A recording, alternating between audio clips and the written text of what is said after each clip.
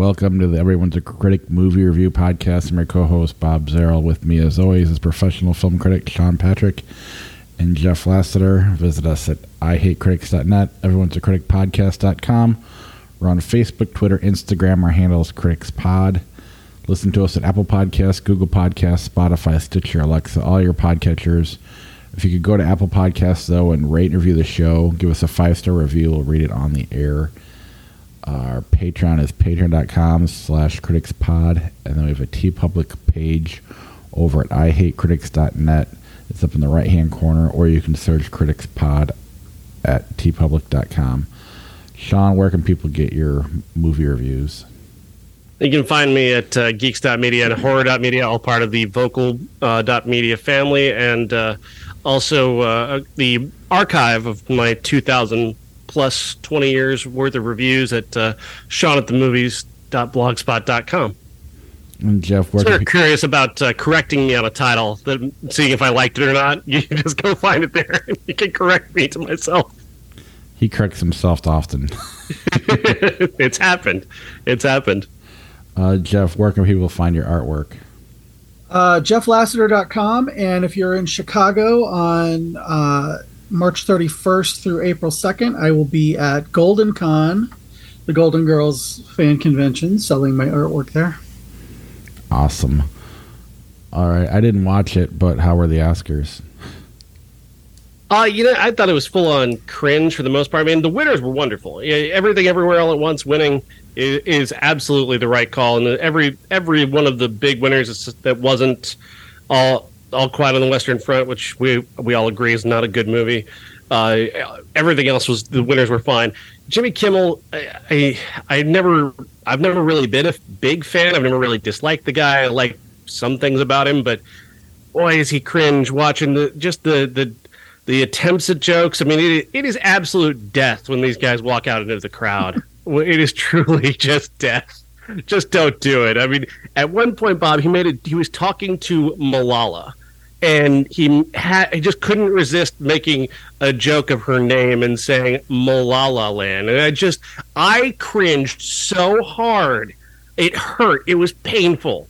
My eyes rolled. It hurt so much to listen to him do that joke. But really, just any joke that he did was kind of like that the whole night. But there were a little frustrating things, like when we were talking about The Whale on the show, we were talking about how cruel that movie is towards the character Brendan Fraser plays, but also now it's also about how Darren Aronofsky and really Hollywood is just being openly cruel to overweight people. Like, hey, that issue that you have where you can't seem to keep off weight, that's just a costume to us.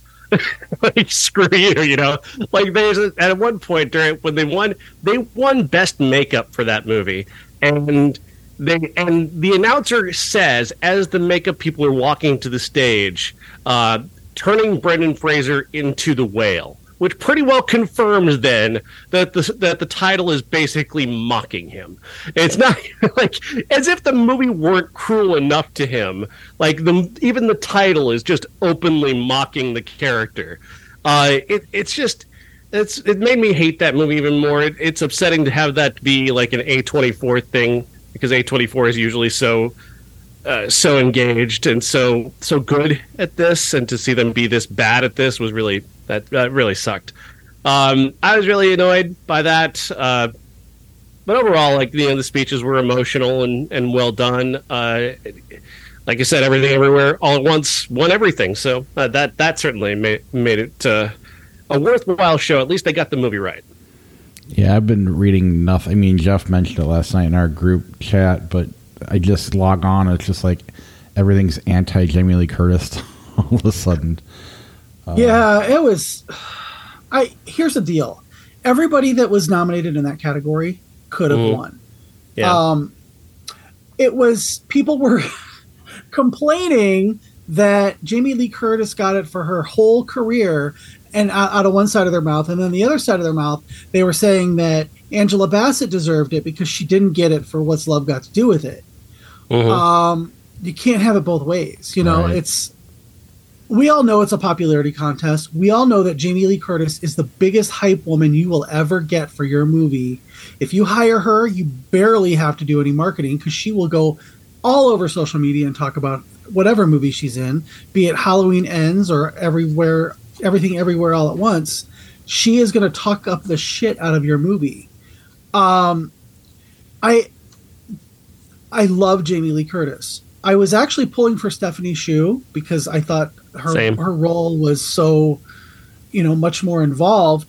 Am I mad though? Absolutely not. I love Jamie Lee Curtis. I think she deserves an Oscar just for being in Halloween Ends and dealing with Tim Allen and all that. But it was very, very pointedly hating on Jamie Lee Curtis on Twitter last night because Angela Bassett didn't win, and without getting into the whole race thing about it, because there was a lot of that. Of course, this white woman won. I read that 100 times, and I was just like, you know what? It's Angela Bassett is a great actress, and she did a lot of, outsized yelling, but she was in a Marvel movie, and they don't really care about Marvel movies. The Academy, she got a nomination, which if you're in a Marvel movie, to me, that's a win right there, because people don't go to Marvel movies looking for high art generally. Yeah. I think, if I may, like some of it was not necessarily. I think a lot of it may not have been aimed directly at Jamie Lee Curtis. A lot of it was aimed at the optics of the Oscars, which is like in a category filled with people of color, they picked the one white woman, And I know and again, if I know the argument is we're supposed to pick the best performance or the performance that we like the most, and that's what people are doing. At the same time, it's the Oscars. The Oscars has never picked the best performance ever, really. They got it right this year only because I really like this movie. But every other year, we're always saying that they're always picking the wrong thing, and it does. Optically, it does magnify, decades upon decades of Oscar history. Well, no, I get it, but at the same time, you don't want them just picking a character because of their race either. No, of course not. And they've done that too, and that's what's kind of, you don't want. That's just, I don't know. The Oscars are so. Just the whole idea of them makes me. Well, it's a popularity contest. It's you're voting for your friends and your peers because you vote for the category that you are in generally. And I just think that once you kind of grow out of the whole, you know what, it's so much more money and prestige and blah, blah, blah. I mean, come on, Roberto Benigni won an Oscar. Come on. It's like when's the last time anybody heard of him? It doesn't matter ultimately. I heard a lot of, I have another group chat in Twitter, a Scream centric one. And, there was a lot of talk in that chat about, well, I love Jamie Lee Curtis, but she shouldn't have gotten it. And here's why blank should have gotten it.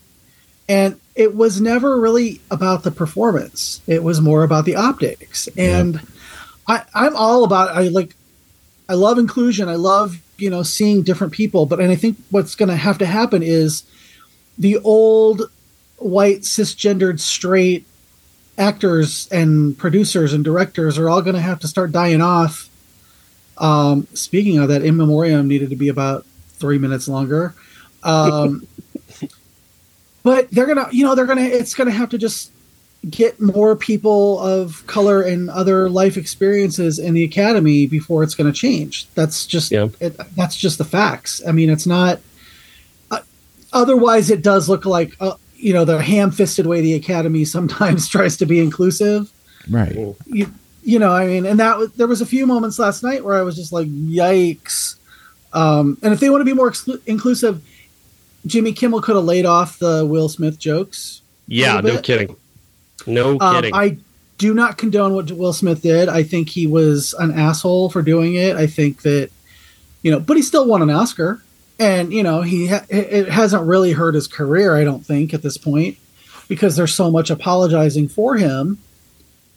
But Chris Rock did him a favor by turning into a complete asshole, so that helps him a little bit. Yeah, I mean, yeah. Those jokes again, the cringe factor again coming off of. I know I'm using that word a lot and misusing it, but honestly, like it's the only way I can describe how I tensed up at every terrible joke, and they were all terrible, and I really wish there was a way to reinvent doing the Oscars, to reinvent a way to have people introduce these things and a way to do funny jokes. But apparently we're just going to keep hiring the same 5 people who are our age, who making the same jokes they've made for the past 30 years. I'll tell you what, it's missing my friend Bruce Valanche, because he was at least funny. Go back to the In Memoriam, though, Jeff. I know you're upset that they didn't put Robert Blake on it, but honestly, the optics were bad on that. One of the best things was I went to my sister's to watch it, and she goes, "Who's Robert Blake?" And I was like, "Thank you." No, the weird one. Like, there were a couple that I understood. Like, they're problematic people who maybe they don't want to include. But like Paul Sorvino, why leave Paul Sorvino off? Paul Sorvino he was in Goodfellas. I mean, there's nothing that I'm aware of. Nothing I'm aware of that was really deeply problematic. Like Tom Sizemore, I get. Like, there's a lot of weird allegations about Tom Sizemore out there that you don't want to touch. I get that. But like Paul Sorvino, what the hell? I was like very. All I cared about, honestly, is that Angela Lansbury was on it because, I am a big stan. I was like, where is Paul Sorvino? Did he? And then I thought it was like, well, did he die before? And then I was like, no, he definitely should have been included. And I think for something like that, you don't want to have, you don't want to have to go to a website. You know what I mean? I saw that at the end, and I was just like, oh, come on. But like, if you were in an Oscar-nominated movie, like Charlie Dean from Triangle of Sadness, why wasn't she there? That was another weird one, yeah. Yeah, I mean, you're literally in a Best Picture-nominated movie, and they don't even bother mentioning. Yeah. So. Strange, but the whole thing is just a lot of bad, a lot of good for the winners. I'm happy that the winners. Like I said, I wish we could just figure out a way to just do the winners and not even have a monologue and that kind of garbage. I think they did that a couple of years ago, and it wasn't good, and they got spooked, and they went back to the old model. I think the old model is dead. I think there has to be a way to do it. There has to be a better way than this to do it. That's for sure. Well, I mean, they tried it without a host, and that didn't really work. I don't know. I don't know how you do it unless you get just some writers who are super sharp, and you don't. How about hiring people in their 20s? How about that? Let's get some people who are actually like kind of hip to the world right now, because like as we saw with anything that was won by All Quiet on the Western Front, we've still got 90-year-olds who are operating the Academy apparently. Yeah, I mean, but you know what? You don't have. This is not. So our like Gen X and younger don't revere the Oscars as much as people like boomers and things do. Mm-hmm. They're people that tend to might know be that the attitude they need. Well, that's what I'm saying is, get people who are younger to write it, who don't think that it's like some formal affair. Make it more like the Golden Globes. You know what? I mean, I'm talking as far as like being a little looser. And not like abusing people and being super racist. No, that's not the Oscars are already racist enough on its own. To add in, let it be looser though. Let it be a little more, hip, and let the people kind of talk themselves into a corner, instead of thinking, it's like, oh my God, I must speak like this during the Oscars because it is the most important night of the year. No, it's, just Say fuck once in a while. Well, one final note, just there's one item from the pre-show that went viral was Hugh Grant having a very awkward interview on the red carpet. A lot of people are like, well, he was making a very funny joke about a Vanity Fair, and the young woman who wasn't aware of the book Vanity Fair didn't get the joke, and people were saying she's dumb. And I think he was an asshole. I think he didn't want to be there. I think he was just being a total prick. And you can, if you want to side with him and pretend that you're just super smart, like you got that joke too, you're lying to yourself. You didn't get the joke either. Yeah. Like most 90% of the audience did not get that joke, and it doesn't make you smart if you did. She wasn't asking great questions. She asked him what it was like to be in Glass Onion, and he's like, I was only there for 2 seconds. And like, yeah, he was. But it's like, that's the reason why you're there, though, isn't it? I mean, you're there because of the movie, so don't be a complete asshole about it, you know? Yeah, I don't like Hugh Grant generally. So I don't like, I wouldn't have interviewed him. I wouldn't have even I would have just been like, oh, it's Hugh Grant, never mind. All right, that's all. Nothing more to talk about with that garbage. But Jamie Lee Curtis shouting out genre movies. Yes. Okay, I'm done. But that's why I don't watch it anymore. And quite frankly, if 20-year-olds take it over, I don't watch it either. Because I don't like anything they do. I don't like anything. All right. 65, we'll start there. 65 stars Adam Driver as Captain Mills. He lives on some planet far off in the distance, and he's taken a job that's going to have him fly a cargo plane full of people in cryopods to somewhere else in the universe. He's doing this because he needs the money. His daughter is dying of some unspecified disease, and he needs to get money, and he's been promised like 3 times his usual pay if he can do this one run, and that might be enough to save his daughter, played by Chloe Coleman, who's a wonderful young actress. She's not in the movie nearly enough, unfortunately. Once we take off, we're on our way. The meteor shower takes out his ship and takes him down to the ground, and they crash, and he's got to survive a bunch of dinosaurs, because apparently he's on Earth 65 million years ago, and why? I don't know. He's the most American alien you've ever seen in your life, and I don't know why. I don't know. I don't want to mock it. I think some of it is unfortunately, this is going to come off very condescending and kind of mean, but it's incredibly competent. It's an incredibly competent action movie. But is it particularly entertaining? Is it particularly interesting or different? Not really. It doesn't really have any sense of humor whatsoever. Even though you've got Adam Driver fighting dinosaurs, you might think that might be fun, but nobody seems to be having any fun in the movie. I didn't have really any fun. The movie is grim and dark, and the monsters aren't particularly memorable. I didn't hate it. I'm very ambivalent about it. It didn't engage me, didn't win me over. And I usually really like Adam Driver, and I think Beck and Woods are good. I liked Haunt. I thought Haunt was a good horror movie.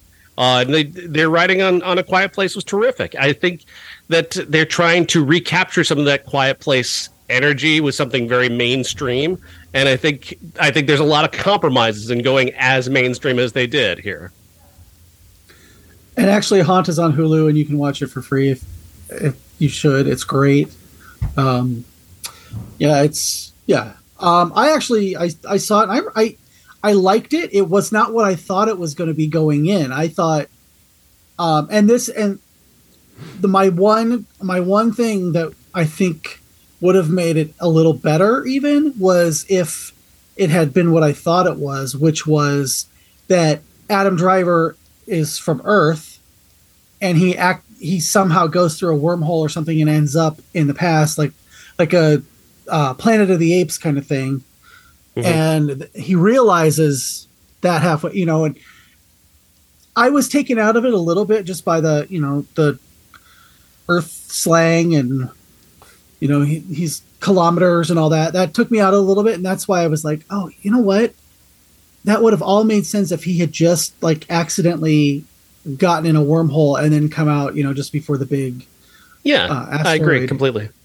But I was engaged the whole time. I was into the dinosaurs, which I love dinosaurs. So that was, for me, that was a big part of it that I loved.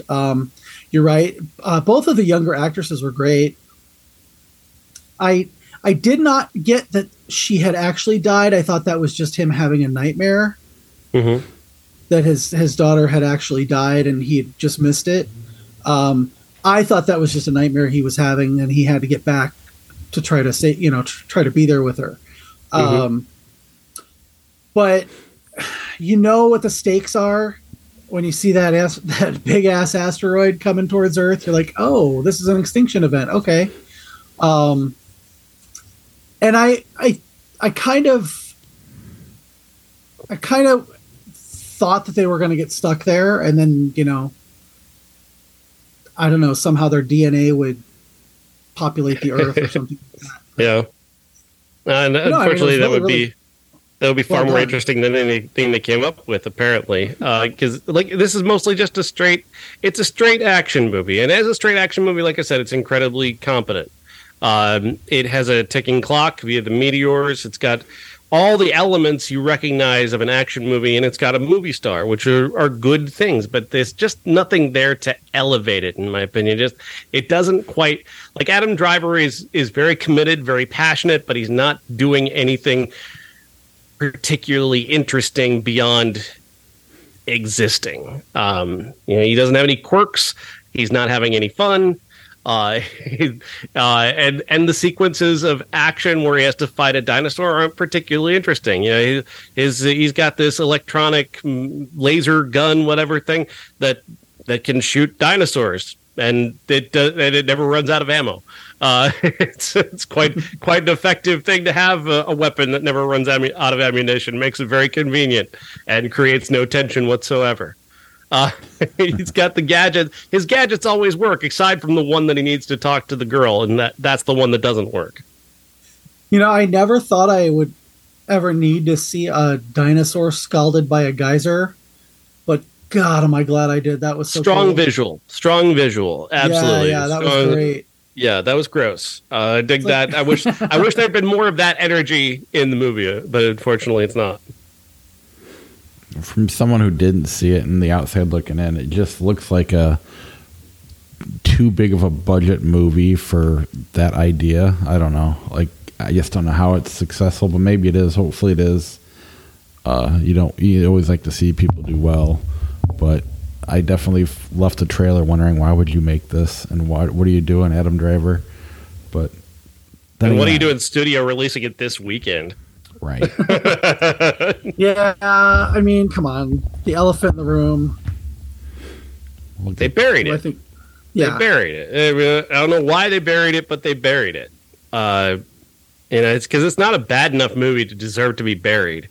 And I've never understood the concept of burying something you spent this much money on. That truly is just bizarre to me. But, you had to know that it was going to fail up against what it's up against. I mean, the buzz was very clear. Everybody knew this was coming. You could put this movie out 2 weeks ago or 3 weeks from now, and it would have had a window where it could be far more successful. It's a bizarre choice. Well, and they spent why money would on they put it advertising. up against Champions? Right.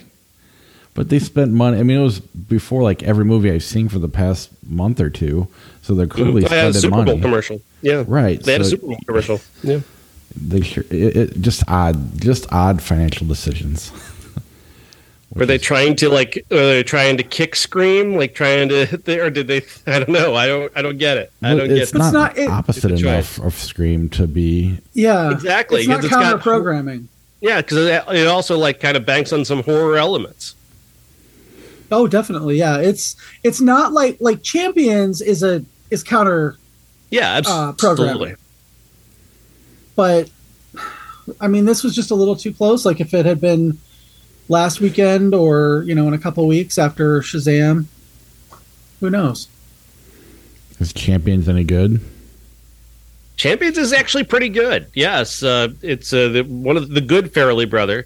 the one that didn't make Green Book, directing a sports movie set against the backdrop of the Special Olympics, a D League or Z League or Y League, just a lower level NBA coach, one of the minor league coaches. He gets himself in trouble. He wants to be the head coach. He keeps getting in trouble with his coach, Ernie Hudson, until he pushes him during a game and gets himself fired. He also then drives drunk and runs into a cop car, and he ends up getting assigned to be this coach for this Special Olympics basketball team in Des Moines, Iowa. And the team is wonderful. They're just this wonderful, quirky, funny group of people who just want to get together and play basketball. They just enjoy playing basketball together. They're friends. They've been friends for a long time, and they're a wonderful group with just their own little individual characteristic that sets them apart and makes them fun to watch.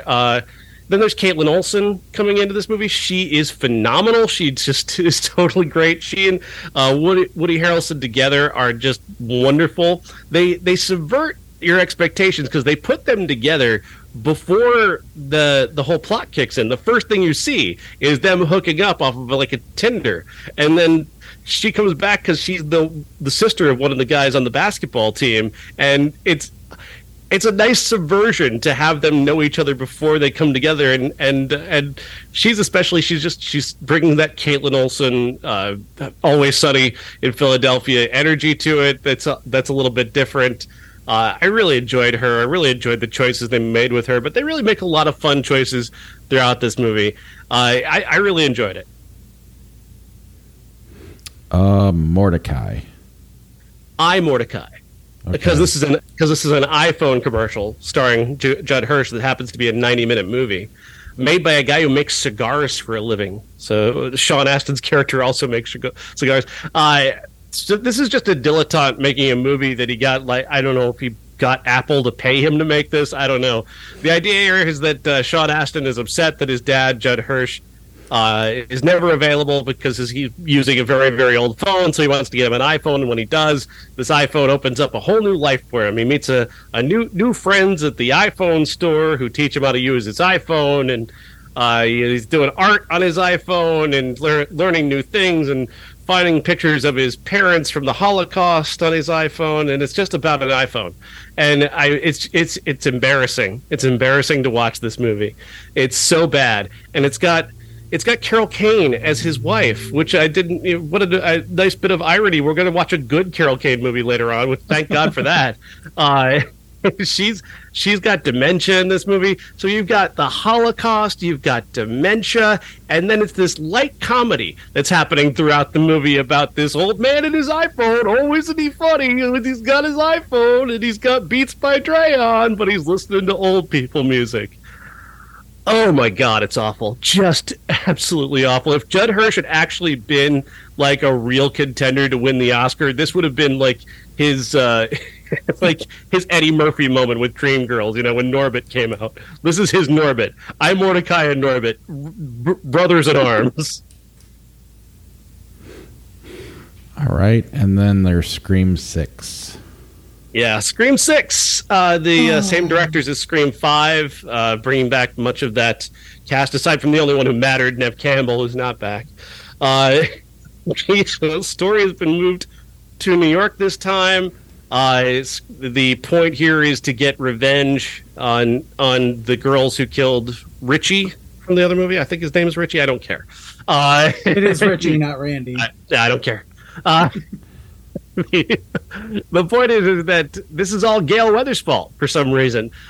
She decided after the end of the last movie, in Scream 5, she said, I'm not going to write a book about this. We'll just let these two people who killed Amber and Richie, who killed everybody in Scream 5, we're just going to let them not have the fame that they want and not continue this story. And then, of course, for the movie to continue in Scream 6, Gale has to go back on her word and not be Gale Weathers and just be a terrible person and give up all the growth that she's had over 5 movies in order to just be a celebrity-chasing jerk who gets punched, because that's what happened to her in the first movie. I really hated that. I really hated what they did. They did Gale so bad in this movie. I don't know why they decided to have just give away everything that was great about what Courtney Cox had been building over 5 movies. I just saw Scream 5, by the way, just last week, right before I saw Scream 6, the same day I saw him. And I really liked Scream 5. Like, I watched that movie and got choked up a couple of times watching Courtney Cox and Neve Campbell interact, because I've enjoyed them, the growth that they've had as characters from the beginning of the franchise into this one, and taking all that emotion in, and then Dewey and all that stuff coming together. I love that. The character growth has been wonderful. And then this movie goes, fuck you. No Neve Campbell, and we're going to blame everything on Gail. It's all her fault that this plot is happening. Because without her doing that, basically this plot can't happen for the most part. But on top of that, they've got to give up the character growth that the Carpenter sisters had from the last movie. Melissa Barrera and Jenna Ortega, their characters have to give up the growth that they had. So all the lessons that they may have learned or should have learned in Scream 5, they've got to give up, because they immediately invited a stranger to come live with them, and they immediately didn't suspect a guy, moving in with their friend Mason Gooding's character as a newcomer, and they just invite him into their group. And of course, guess who they are? Like, it's so obvious and so dumb, and I hate this movie now. You want me to go first? Or do you want? Well, you can go first, and then I'll tell Sean why he's wrong. I watched. It was terrible. I watched all 6 of them this weekend, and I'd only been through 3, and I disagree with you on 5. I think that was kind of maybe the worst one. I don't know. I thought. Anyway, we're talking about 6. I actually was enjoying 6 for a while. I liked the idea of the main character Samantha dealing with the fact that she's the daughter of Billy. They just kept making missteps with, getting you to the end. I thought the killings were more brutal. I thought everything about it was great up until you know where it's going to go. They try to trick you and almost to the point of cheating. And even then, it still wasn't shocking.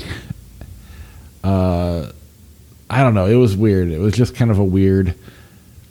Part of me has to accept that that's what this movie is. That's what the series is. And because I don't really like it outside of the first one, in hindsight, going back and watching all of them, but I get why they're confident and why people like them.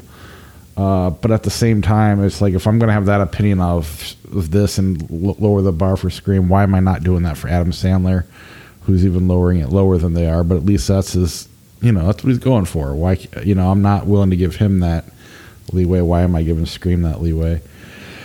So I was enjoying it here and there, but it really wasn't held together by a very strong plot. That said, Scream 3, I think you're way too hard on. I think they knew that was stupid, and everybody was in on it, and it actually kind of flowed. I don't know. Some of these other movies it was more of a comedy. Stupid. Yeah, some of these other movies, they work in the comedy, but it's not consistent with the rest of the movie. But Scream 3 was pretty consistent beginning to end. Now, I get why that would take you out of it, but I think they knew it. Everybody seemed to know what movie they were making. Yeah. Well, and if you're putting Parker Posey in a movie playing, I watched all the movies before the new one came out, and I justice for Jennifer Jolie, because the interplay between her and Courtney Cox in every scene they were in together, and then with adding Carrie Fisher, and that elevates it above, so much higher than 5 for me. I agree. I even at 5, I just kind of felt like Neve Campbell and Courtney Cox didn't want to be there. Like, some of their scenes just kind of seemed like, not again, kind of, almost that level of acting. But anyway, Jeff, go ahead. Well, we all know that Neve Campbell didn't come back because they didn't want to pay her to do what would have been a cameo, and I'm sure it would have been something like Randy in Scream 3, where it was just, over FaceTime or something. And she deserves more than that. She deserves to be paid, because she's the one who shepherded this franchise from the very first one all the way to the last one. That being said, I did not miss her in this movie the way I thought I would. I went into it, going, oh God, it's not going to be the same. It's not going to be the same. And it wasn't the same, but it was different. And it would have seemed like they were shoehorning her in more so than even the last one. I was not a big fan of the last one.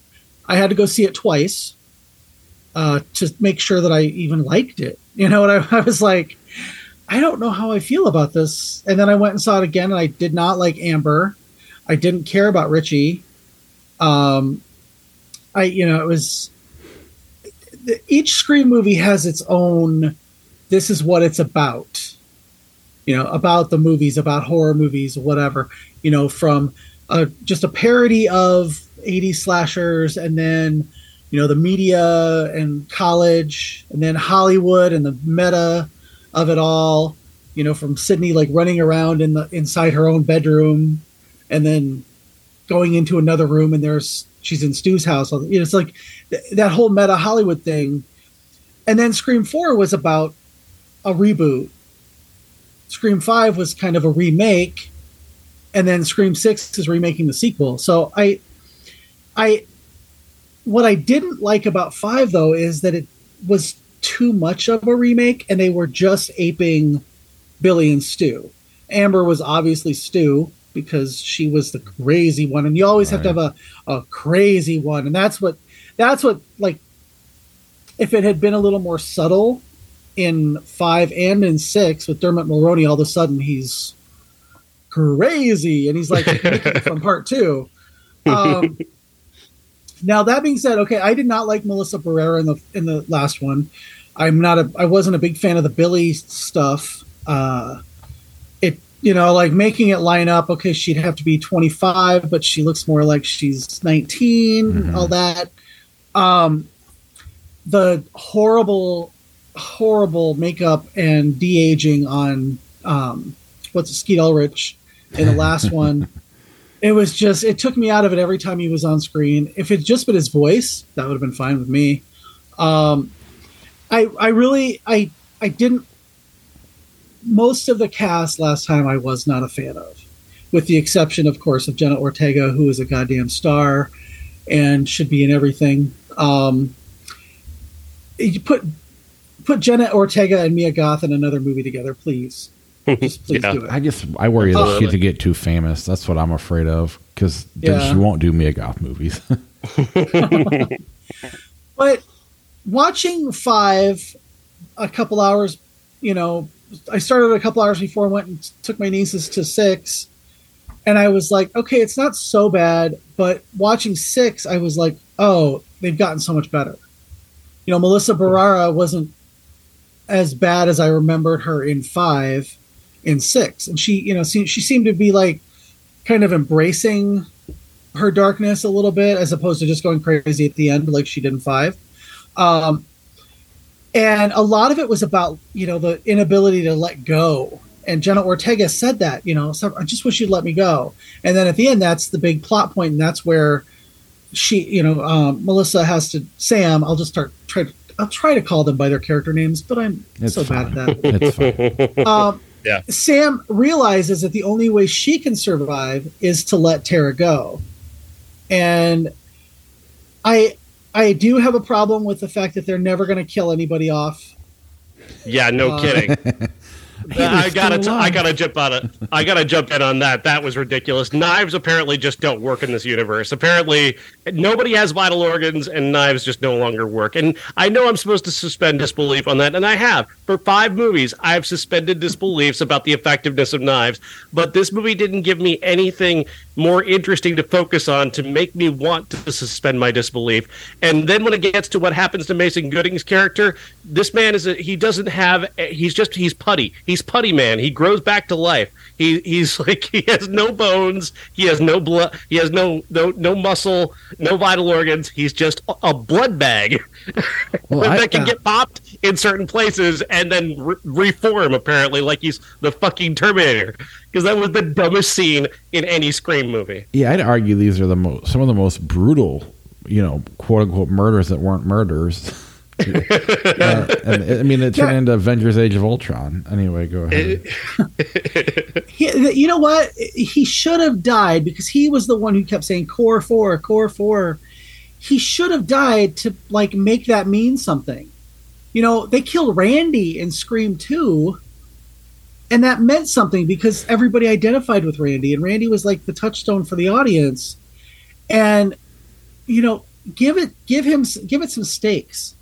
As much as it was about stakes with Randy, they also just really hated being around Jamie Kennedy, so they had to get rid of him. But you know what I mean? It's like Randy was a beloved character from the first one, yeah. And nobody that came back from the first one of this was going to be a trilogy died, and they should have. It should have been one of the twins. Well, especially how their dumb decisions that they made. I mean, the idiotic, moronic decisions they kept making. Yeah, they should be dead. Absolutely. You know, I love Jasmine Savoy Brown, but I really thought she was going to get it when she got stabbed on the train, and I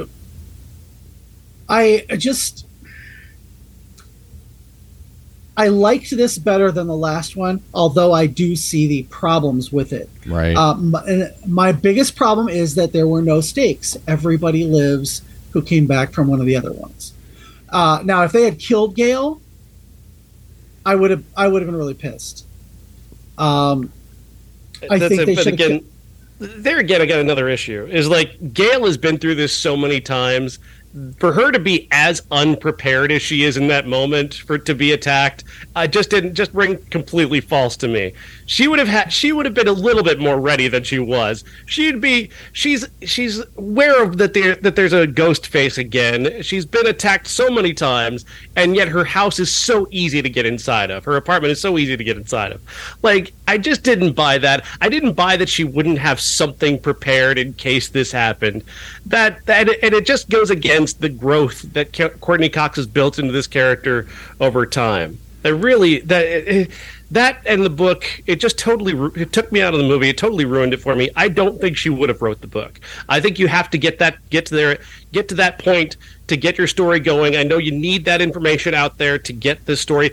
It shouldn't have been Gale to do it. They shouldn't have sacrificed her character growth to make that happen. Well, and they spent so much time. Oh, go ahead. I was just going to say, Gale, to me, she ultimately is an opportunist.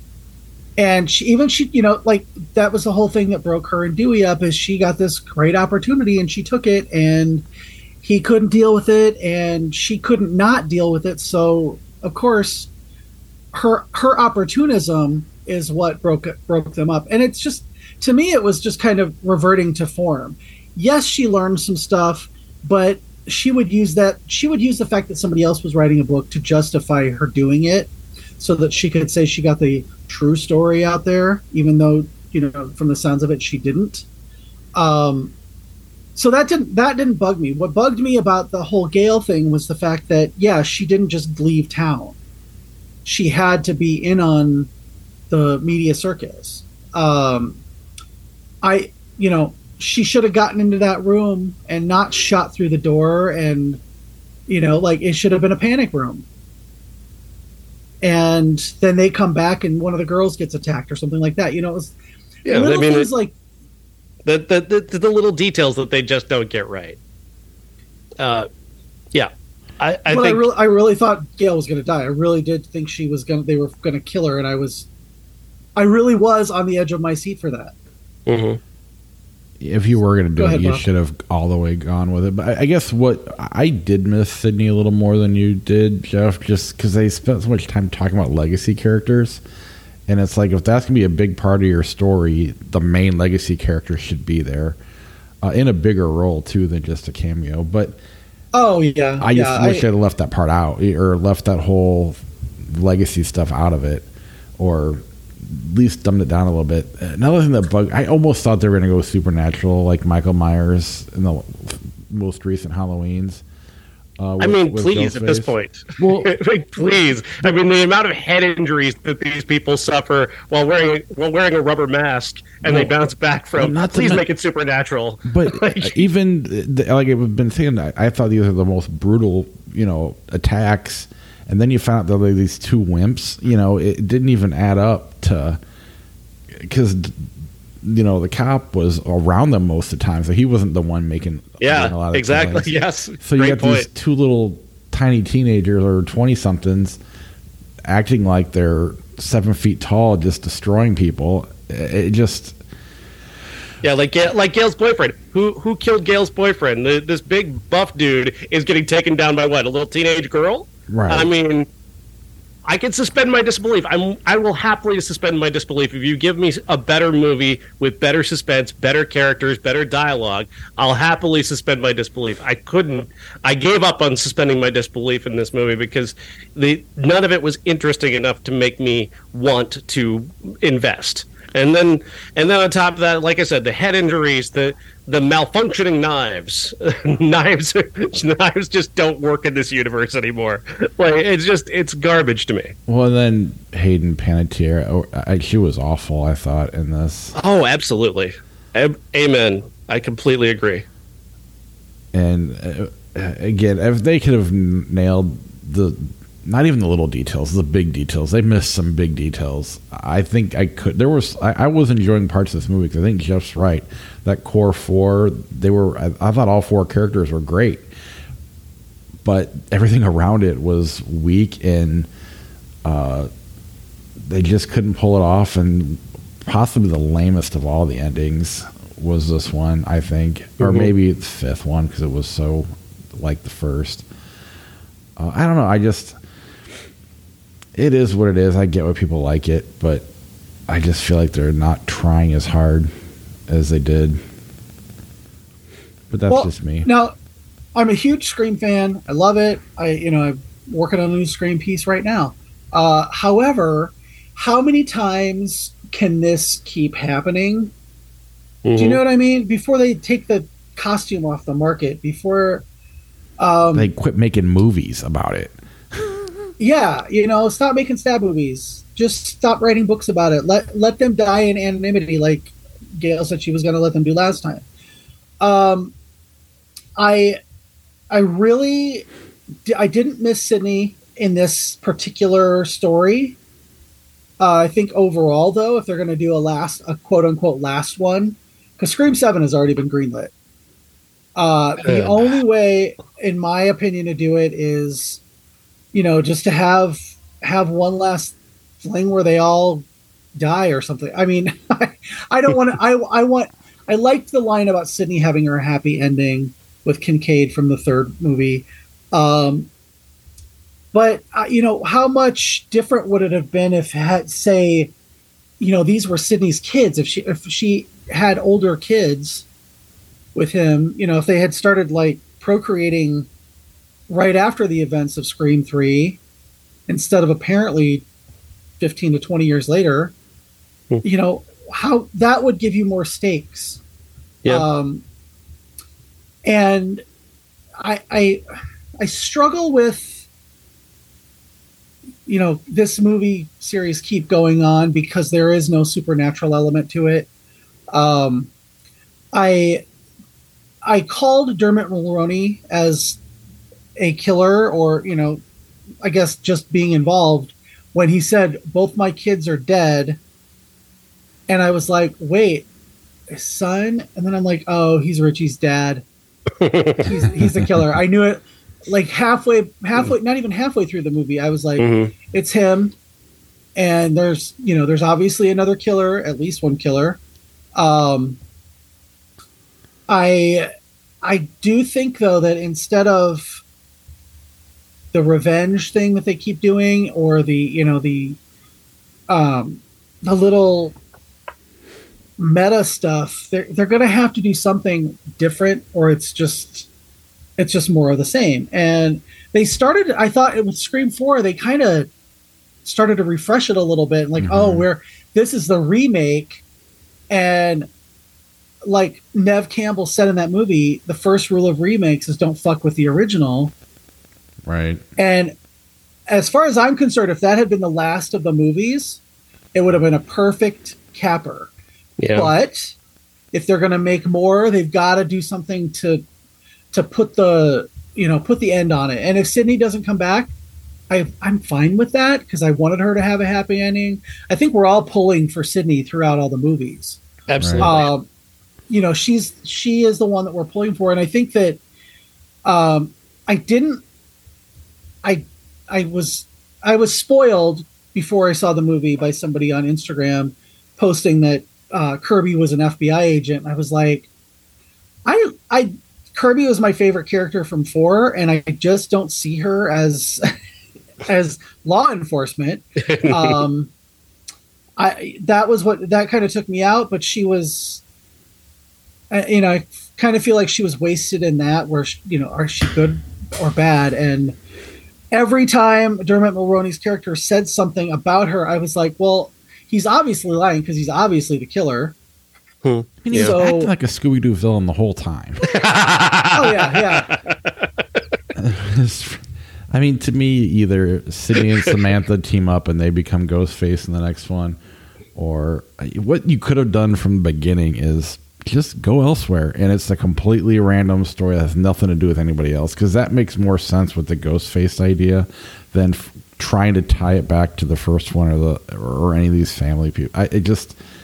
You could go on forever if you did that, because then Ghostface makes sense. Throw the movies out, throw the books out, and it's just a random copycat thing that you could do over and over again, and it could almost be its own story. You could just take a random great script and then throw a Scream twist on it. No.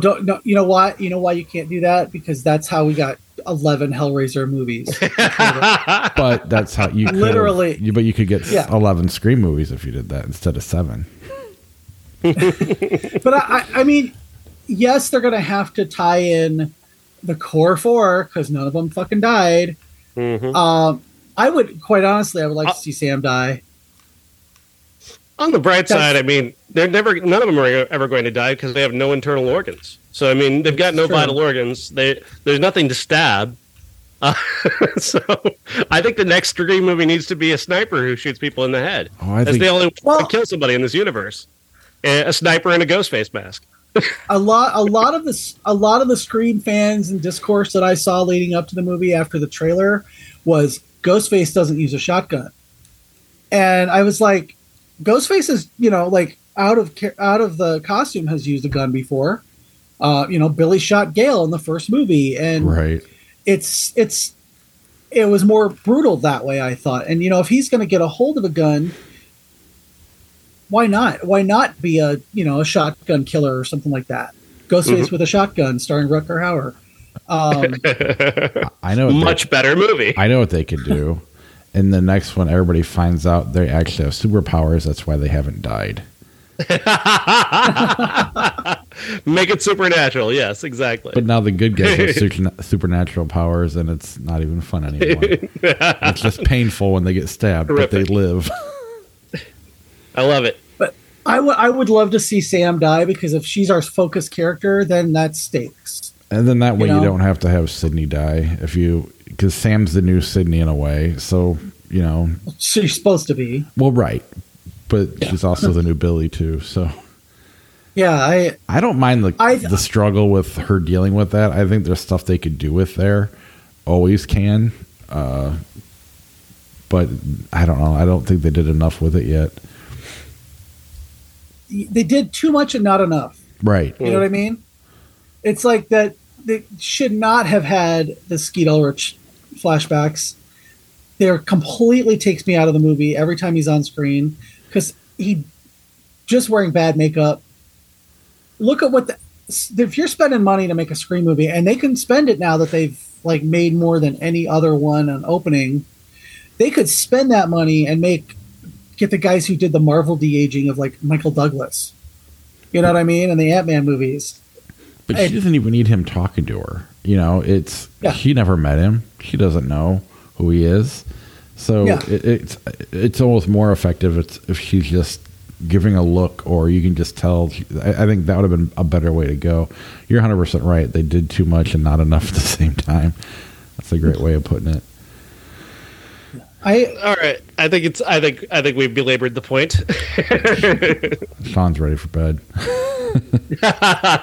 I'm ready to talk about the next movie, actually. All right. Our undisputed classic is When a Stranger Calls. What a Stranger Calls, 1978. Is that right, Jeff? I think so. Yeah. Starring Carol Kane, at least in the early portion, and also Charles Durning.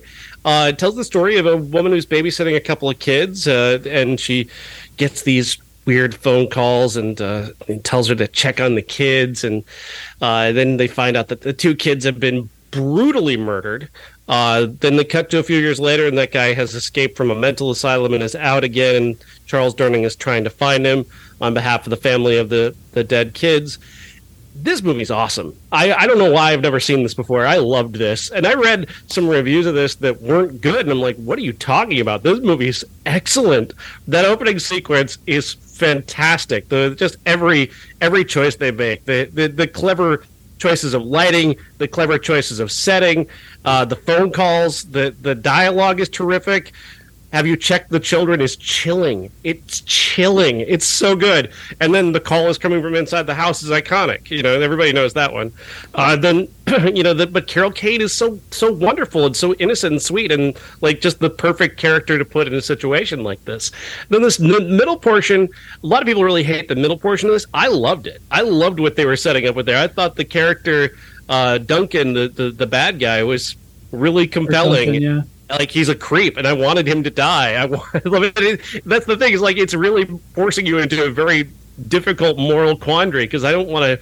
I'm certainly not going to kill anybody, but at the same time, I always have that thought about, like, if I know somebody is guilty, like, I can't feel that bad that they die, but like at the same time, I'm not somebody who supports the death penalty, But I only don't support the death penalty because they get it wrong so often. They can't necessarily prove somebody is guilty sometimes, But when somebody is actually guilty of a crime, when you know they did it, I don't have a problem. It definitely compromises my morality in many ways, and that's this movie really kind of sticking it to me on that, with the idea that Charles Durning has been hired to find this guy, but he's also decided he's going to kill this man when he finds him.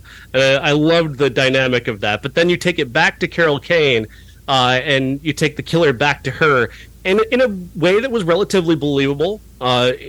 And that final sequence is awesome. It is such a great thing. I leapt out of my chair at that moment when he says in the movie, "You can't see me." And I'm just like, oh my god. First of all, I did make a joke, Bob. I did my head go, "Oh, John Cena." Yeah. I couldn't resist, but I totally jumped at that point. And then another great reveal immediately following that. Just phenomenal. What a great movie. I liked it a lot too, but the opening is so strong and it never gets back to that level of good. So that was kind of where it's fair. And I watched 7 movies this weekend, which is unheard of for me.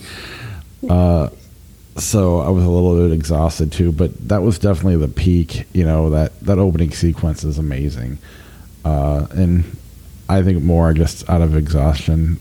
I had a hard time staying with it after that. Jeff? The opening 20 minutes of this movie is in the top 5 openings of any horror. The top 5 anything in any horror movie. They take the conceit from Black Christmas of the calls are coming from inside the house. Which I didn't realize until after, I saw this first. Mm-hmm. And then I saw Black Christmas. I was like, oh, they totally ripped that off. Yeah. They ripped it off from the best movie. So that opening 20 minutes is just, it's the best opening of almost any other movie. Just that tension and, Carol Kane, I think she was like 25 or something when she did this, but she was so believable as a babysitter home alone watching quote unquote these kids. I do think that the movie loses you a little bit in the middle with the Kurt Duncan stuff, because now keep in mind that the actor who played him, whose name is escaping me right now, he was dying of cancer when they made this movie. Oh wow. Yeah, so Tony Beckley is his name. He was dying of cancer. He died shortly after completing this movie. Hey. So that, to me, that kind of tells you a little about his performance and why he's always so pained, and you kind of think it's because he wants to do this again and he's going to do this again. Carol Kane, though, God, she's so good. Even at the end when she knows that he's coming back. She knows, like Laurie Strode knew that Michael was going to come back, but she's dealt with it a little better. I don't think that the timeline completely adds up, that she would have kids as old as they are by the end of it if it's only been 5 years. But you go with it just because the story is so good. I thought it was 7 years, but yeah. I mean, even still, like if she was 15, she's 22, and she's got 6-year-olds or 4-year-olds. It was the 70s. Well, I mean, and she was going to drink as a baby, as the babysitter. So. She did. She did drink. This is true. She didn't give a shit about the kids. She didn't go upstairs. Colleen Dewhurst too. I want to shout her out because she was so good. Yeah, she's such a highlight of that middle portion, and this is one of those movies that like makes you yell at the screen, like, why the fuck did you leave your door open? What are you doing? Kind of stuff. I yelled at the screen a lot during this movie, which I love to do. I love it when a movie can draw me in like that, and this one most certainly did. But shout out to my friend Rutanya Alda also for playing Mrs. Mandrakis at the end or at the beginning. That's cool. Her middle portion there when she's kind of being the bait and the bar sequence I thought was really good. Just a really solid thing where it's like that's so modern actually feeling too, like so relevant today, where a creep just won't leave you alone. That felt visceral. I felt her disgust in a way that was really real. And such a good piece of casting, because anybody today would be tempted to cast a young actress, and casting her was so much more of that setting. Like Torchy's is where she is. Like that's exactly the bar where she is. Absolutely, loved that. Yeah, just such a good movie. Just like everything about it. I mean, even when it is slower in the middle, it's for a reason. This couldn't be about Carol. This couldn't be like an hour and a half of just her getting the phone calls. Yeah. There's no way. Go ahead. When she opens that door and, she sees the shadow up there and she opens the door and you think she's going to get away. And then all of a sudden it's Charles Durning and you scream because you think he's the killer. Mm-hmm. And that's just perfection. Yeah. I was blown away. I'm legit, like, I think I just love this movie now. I do. Anything else on A Stranger Call or When a Stranger Calls before we get to 93? Don't watch the sequel. Yeah. When a Stranger Calls Back. We were watching that one next year. Well, go ahead and you guys can do it for the 30-year. We're definitely doing it. This week you went with Fire in the Sky over CB4 in a Far Off Place. Yes, Fire in the Sky is supposedly, allegedly, ridiculously supposed to be the most believable story about an alien abduction. It's not particularly believable. Even the movie itself is kind of throwing shade at its own story by including like, oh, well, they had a tabloid, in the truck that shows somebody getting paid to come up with an alien abduction story. Even the movie is critiquing itself, but it's a very sloppy film. In terms of just the casting, the dialogue, the choices of scene settings, like it's all very sloppy in terms of its choices. The one thing you're going to hear on the podcast, though, is just Amy is just obsessed with Robert Patrick. Like Robert Patrick apparently is super hot in this movie, which it definitely reveals something about Amy on the show, so that was fun. But yeah, I didn't care for it. I don't think it's very good. I do have to say the alien abduction sequence is strong, like in terms of just how gross it is, the grossness of it, and the torture elements that they choose are good, but everything else. Listen to the show, though. We had a lot of fun, and it's a very funny episode. It terrified me when I was 12. The alien abduction sequence, I bet, yes. The rest of it, you were really bored as shit. Yeah, probably. Is Jurgen Prochnow in this one? He should be, but I don't think he is. We were looking for him because he's in every movie and he's a superstar.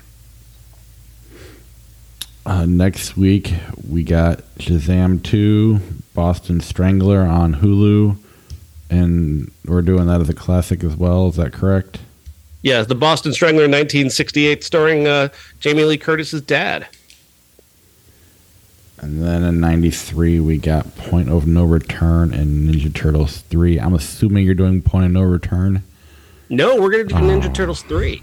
Why? You're going to be disappointed unless you've already done it. No, we haven't done it yet. Yeah, I'm expecting it. Nothing's going to top watching that first Ninja Turtle movie. Nothing's going to top that. But this could. I think Secret of the Ooze kind of dragged me down to a level where I can't be too disappointed. Yeah, this is worse than that. This is like a lot worse. But it's like we peaked and it was kind of on a slow decline. So I mean, I'm okay. I think I'll be all right. It's not a slow decline after this one.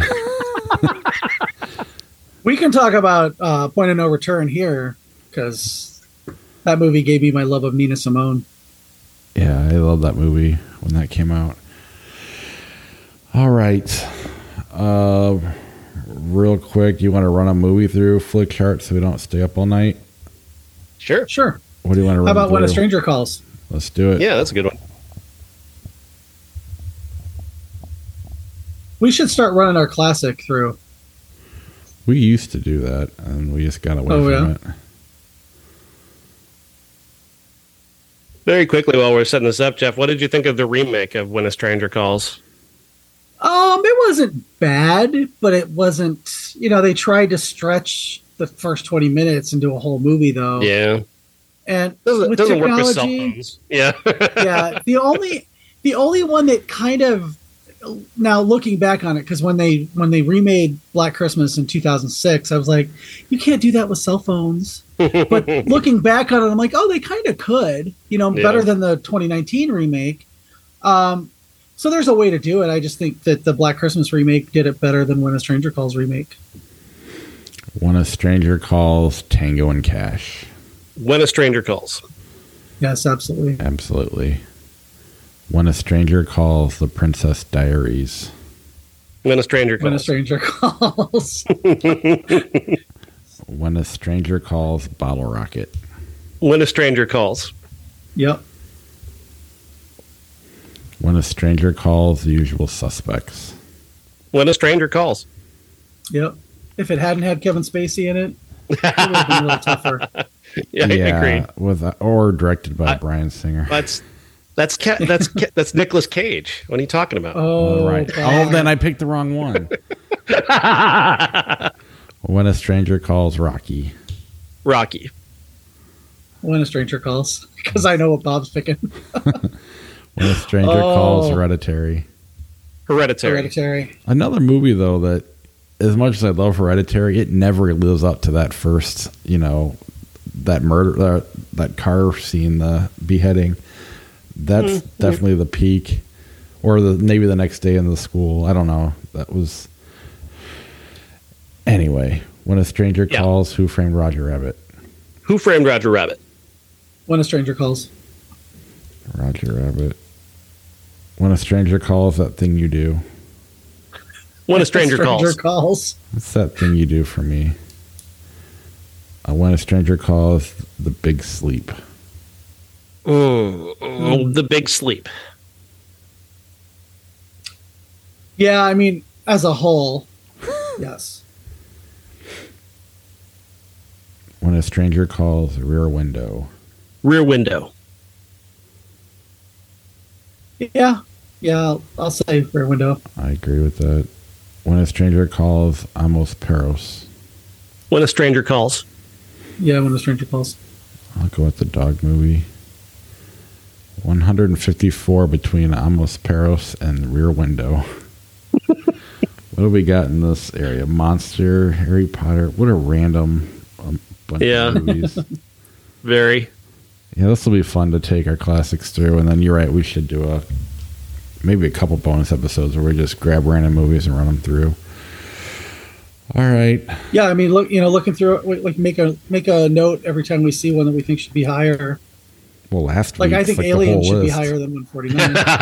Right? Well, No Country for Old Men, I think should be higher. Yeah. Rear Window should be higher. We think that, but like then you get to the top and it's like, oh wait, no, we don't have that much room. That's true. 100 is not that many movies. Yeah. All right. I will talk to you guys next week. Cool. Shazam!